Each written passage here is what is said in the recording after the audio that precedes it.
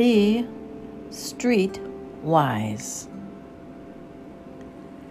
And what I mean by that is, don't overestimate just because another person has a degree in this, a degree in that, or several degrees, that they know everything.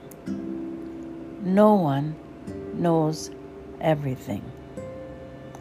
It's very important for you to understand that a degree in streetwise many times often far outplays education-wise.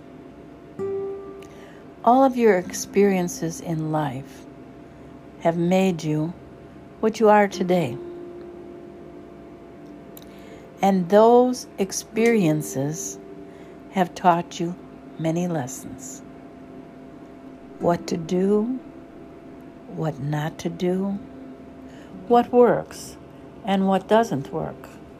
So be sure that when you are judging another person, and of course it's not great to judge, but we all do it. But when you think about, wow, is that person, oh my God, he or she knows everything. No, they don't.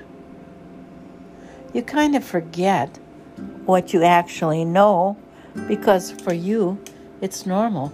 It's part of your life experience. And so you don't even think about what it is that you know. And also, quite often you think, well, everybody knows that. No, they don't. So give yourself more credit because your life experiences will make you what I call street wise. You have a degree in the ways of life. And sometimes those degrees are more valuable to you in playing out your life or others' lives or your relationship with others than a college degree or a degree in anything.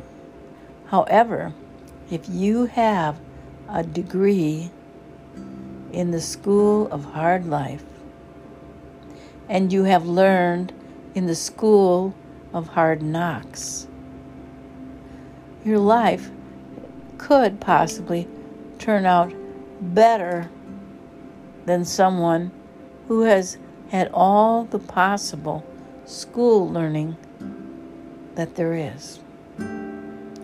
Because in the books, they can tell you this, they can tell you that, but they cannot tell you how to handle your loved ones, your significant others, and all the people in your life. So remember, you are a powerful person, and you do have a degree. Now, I can't tell you what your degree is in, because each of us has a different degree. But without any school education, my father had a master's degree in the ways of life.